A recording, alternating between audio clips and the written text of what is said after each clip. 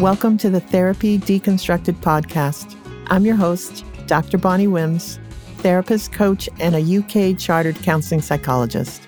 So my mission here is to talk about therapy in a way that's easy to understand and to dispel any misunderstandings and rumors about what therapy is, who it's for, and who it's not for.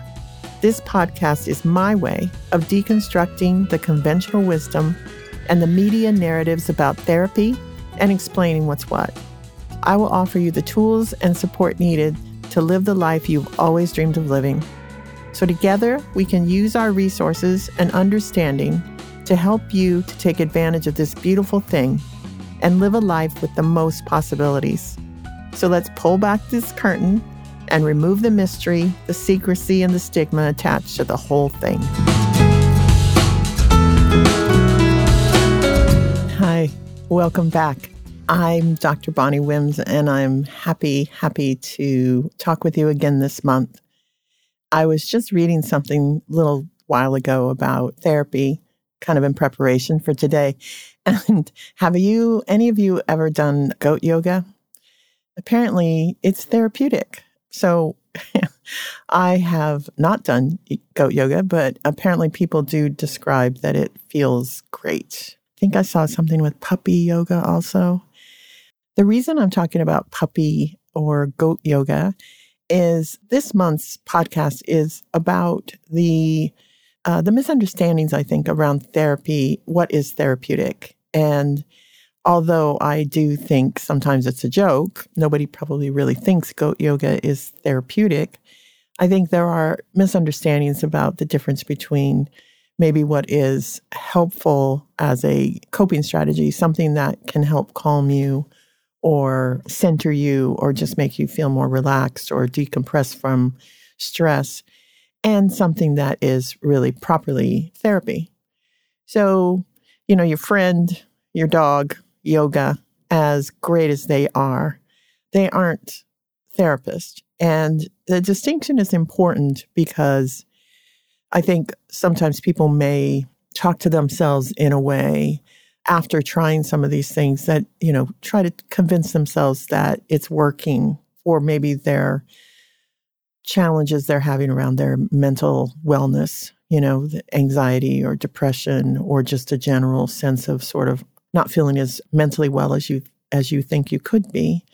And so I think it's important that we talk about what therapy really is and how helpful it can be to some really specific things that we all sort of struggle with at times.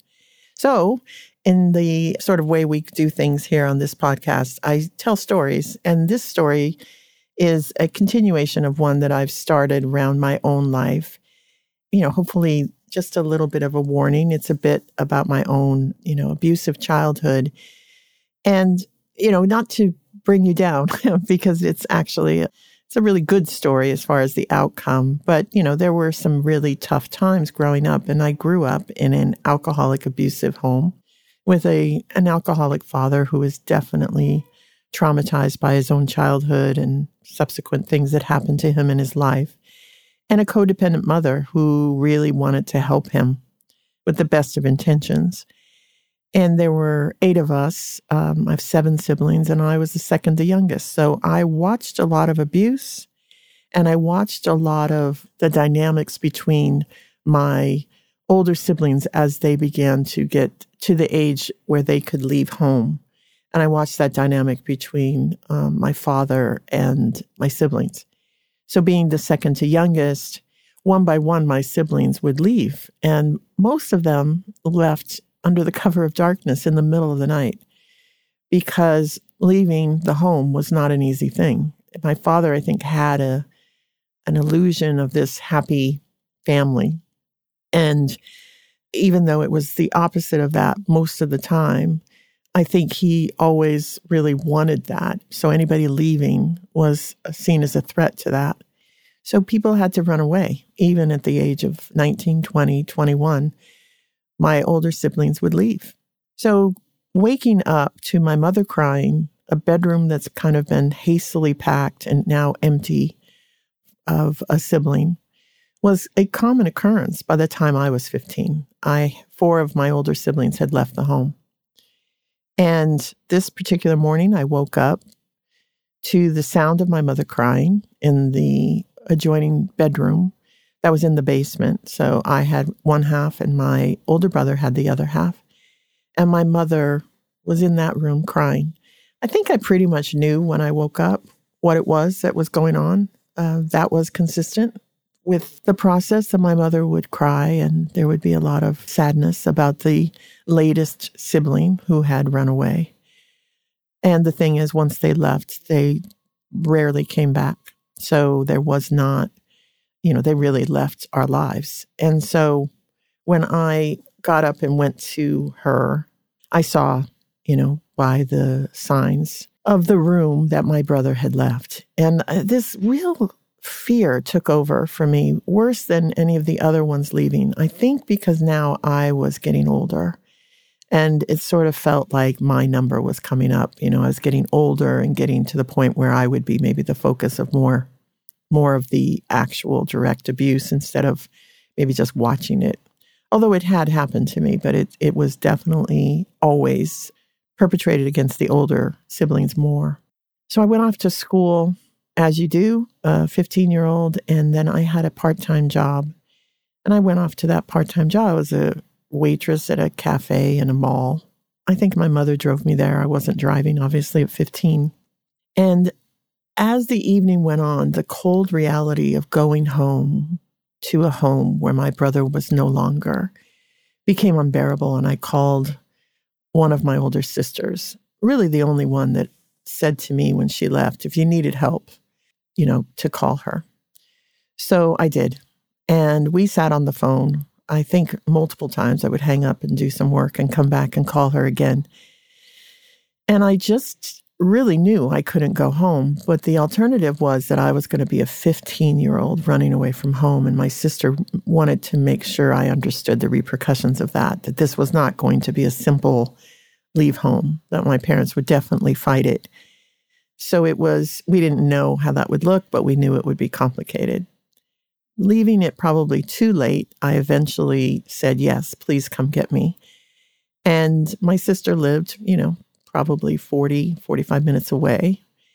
And it was getting close to the end of my shift, which my father was going to be at the mall at the pre-planned entrance, waiting in his car for me to pick me up after my shift. And it was getting pretty close to that time, too close, actually.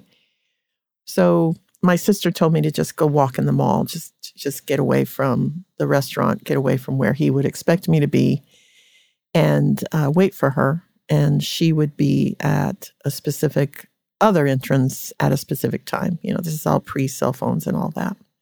So I'm walking the mall, scared to death, 15-year-olds crying, really not clear. I've got my bag from school, and I'm wearing my waitress uniform, which is scratchy polyester green dress, of all things. And I'm pacing and trying to avoid eye contact with people and just look normal. And then I was paged. My father had eventually come in to the restaurant, asked about me, and now had the mall page me. So now I was really nervous or terrified, not nervous, because I was sure a security guard would be looking for me. And I was pretty obvious in my green uniform. So I'm sort of hiding and ducking into stores, and just really that 40 minutes felt like hours. Eventually the right time came. I rushed to that exit. My sister pulled up in her truck, and I ran to the door expecting to sort of tell her, I think he's looking for me, when she screams, "Get in, get down. He's right around the corner." She had driven right past him and seen him. She didn't think he'd seen her because he hadn't seen her for several years and had no idea what she drove, but we needed to get out of there. So I am now on the floorboards of a truck in this uniform, my heart pounding, just silent. And she's driving crazy, getting us out of there. And we didn't speak. We didn't say anything, I don't think, for several minutes until she eventually said, "I think you can get up now." And I sat up, and we drove the rest of the way back to her home in kind of stunned silence, I think, about just realizing we'd really done something here. This was not going to go easy.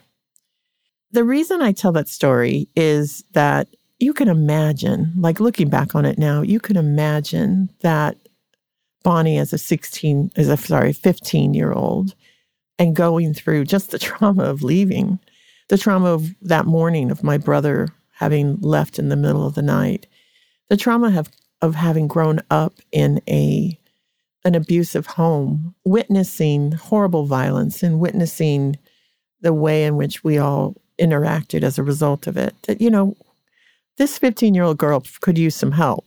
She wasn't probably quite as well as she could be. I survived trauma, It was going to impact how I saw myself. Of course it was. But, there was a court situation, but eventually I was granted my sister was granted temporary custody of me. And I went about the business of reconstructing my life in a new city and changed schools, obviously. Needed to get a part-time job because my sister was not, had no children and wasn't prepared to really support a 15-year-old. And anything I would want, maybe that would be, above and beyond food and room and board, I would need to provide for myself. So I did that. I went to school and I went to class and I made friends and I got a part-time job and I even had a wonderful boyfriend. Eventually, my first boyfriend, who was sweet and kind and generous and taught me that relationships didn't have to be violent. So I went about, reconstructing my life. I do remember that there was a therapy appointment, maybe one or two back then, but someone paired me with a man. And at that stage in my life, going to see a therapist who was a male and talking about the abuse that I had endured and witnessed just wasn't, I guess it didn't take, I didn't feel that I could talk to this man. I don't think there was anything wrong with him, but it just wasn't the right person for me at the time. I don't know what happened. I know that no one ever called me or my sister and said she has to find another therapist. It was sort of dropped. So that was that.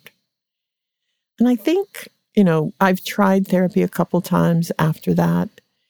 There were things that would back up on me and I would not quite understand why. Life, for all intents and purposes, was going quite well. I had a career. I fell in love. I got married, had children. From the outside, once again, it looked good. And it was good. It is good.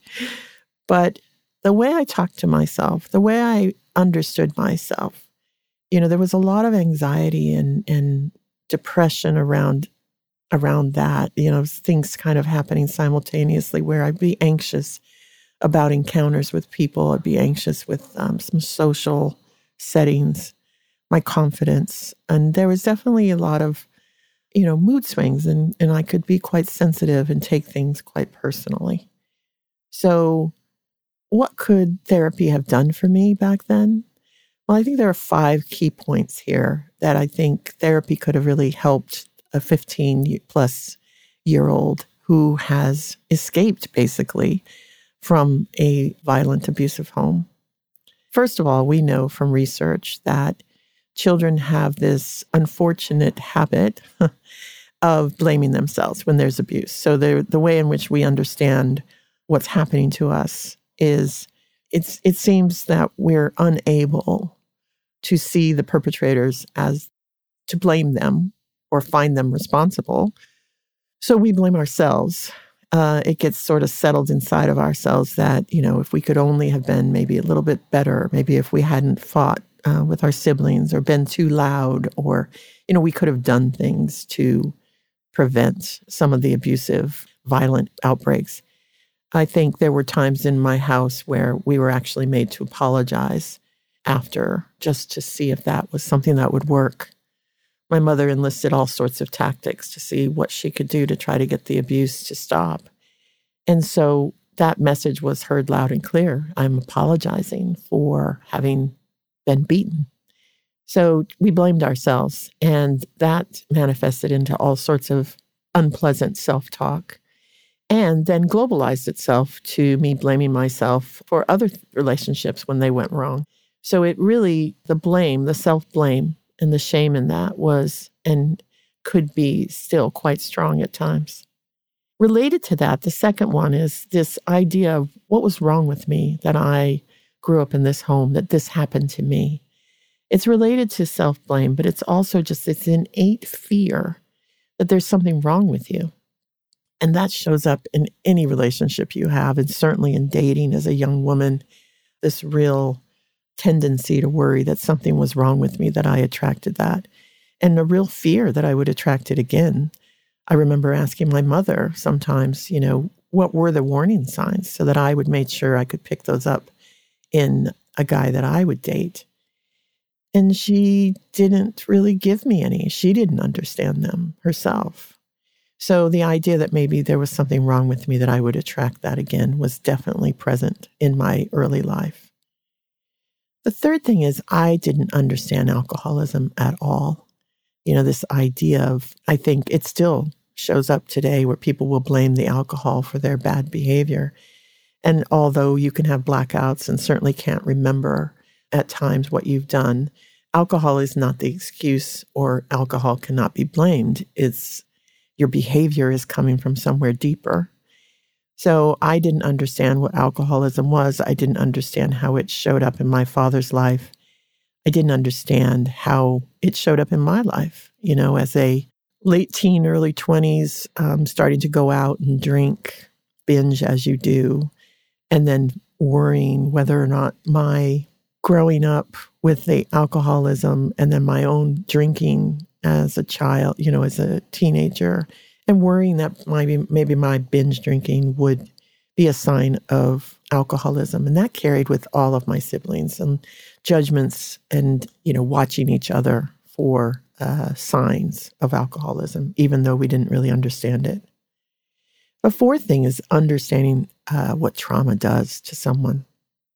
We probably all heard of PTSD, post-traumatic stress disorder. And for a lot of years, it was thought of as something that exclusively happened for military, people who were in severe situations of warfare where they saw violence and death, incredible trauma in that way. So trauma, I think, is something that's been misunderstood in the past, that it wasn't something that could happen maybe to everyday people in everyday life. And now we understand trauma much more in the fact that, if you find it traumatic, if it impacts you in a way where I can only explain it as a visceral sort of out-of-body experience where you are so terrified, that's trauma. So whether or not I thought I was going to die, or whether or not I was just so scared that I had complete terror, that's trauma. And that physiological impact on you is very long-lasting, and also on your mental health. You've heard of veterans startling at a backfire of a car or things like that. For me, I found men to be triggering, and I found large, angry men to be very triggering. I found older men to be triggering. I didn't know how to separate what happened from my father from general male population. So it impacted how I dated, who I dated, it impacted my behavior with men. And so that trauma response was hugely impactful on what I chose to do and who I chose to be around. And the fifth and final thing is, 15 is such a vulnerable age. I don't know if you've seen any 15-year-olds lately, but the kind of contrasts that I see of a 15-year-old is I thought I knew everything. I thought that as a 15-year-old, I figured it out and I could do anything. I know now, I knew nothing. I knew nothing. What I knew was my instinct, and my instinct told me to get out, to run. Just pure, by witnessing what happened to people who didn't leave. So my sense of self, this defining moment of leaving that home And everything that happened after that with the custody and my relationship with my mother and my relationship with my other siblings, both the ones that were still at home and the ones that were out, it was, my sense of who I was really kind of, I guess I think of it as kind of beat up, dented. So it was difficult for me to understand who I was. It was difficult for me to understand how to challenge myself. Everyday challenges like, interviewing for a job or going for something more difficult in life. I didn't trust. I didn't know that I was capable. And so I really had a very low sense of self-worth. And in that low sense of self-worth, I made choices and decisions sometimes that were diminishing to me, that weren't positive, that weren't, toward a successful, whatever that looks like for me, wasn't helpful for me. And I think that could have been something that could have been worked on at a much earlier time in my life. I guess I'm giving off a sense of wasted time. And I don't want to say that my life has been wasted because I didn't have therapy until I was, in my 50s, serious therapy. I don't see it that way. I had a lot of amazing, wonderful times, and my children and my marriage and my life. I had just great friends and lots of fun times. But I think my understanding of myself, that I like myself, the connection to myself has deepened through therapy and also being a therapist. I've been able to do the important work that has helped me pay attention to my self-talk and to think about my thinking and be very aware of what I say to myself. So, like I said, I've worked through a lot of the challenges. And I think the main thing that I would leave you with, that I think proper therapy with a psychologist does for you, that yoga with goats does not, is that it helps you integrate. There's an integration between a part of you that feels insecure or doesn't have a sense of true worth or questions her abilities. And then there's the grown-up you who's lived life and challenges herself at the age of 50 to get her doctorate in psychology, who's lived in another country, who challenges herself all the time, including doing this podcast. There's a part of me that has risen above that and is able to handle things, take care of things, the grown-up me. So integrating some of that insecurity and low self-worth from my childhood as a result of what happened to me, with just a better sense of what I am and a more confident sense of self, integrating those two together has then given me a chance to feel more competent, confident, and just have a life that feels less about trying to prove something wrong. I sit in myself much more comfortably now than I ever did before, and I thank therapy for that exclusively. It was life-changing for me. And it's something that if, you find yourself wondering if it would help you, you can always, chat with a therapist, myself, and explore that question. Just see if what it is that you feel that isn't helping you is something that we can together work on to help resolve. It's not a quick fix and it's not an easy overnight thing, but trust me, it's well worth it. And it is something that I think every day that I did, because it's changed everything for me. Thanks for listening. And I hope this was useful to you. And I'll see you next month. Bye-bye.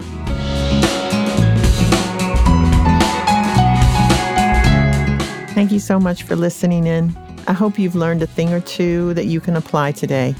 To explore further or to get in touch with me, just visit my website at bonniewims.com. There you can book a complimentary 30-minute online video session to ask me any questions and determine if working together feels right for you. Or you can submit your questions about therapy, and I'll do my best to offer answers on an upcoming episode. Remember, therapy might not be for everyone, but it may be right for you.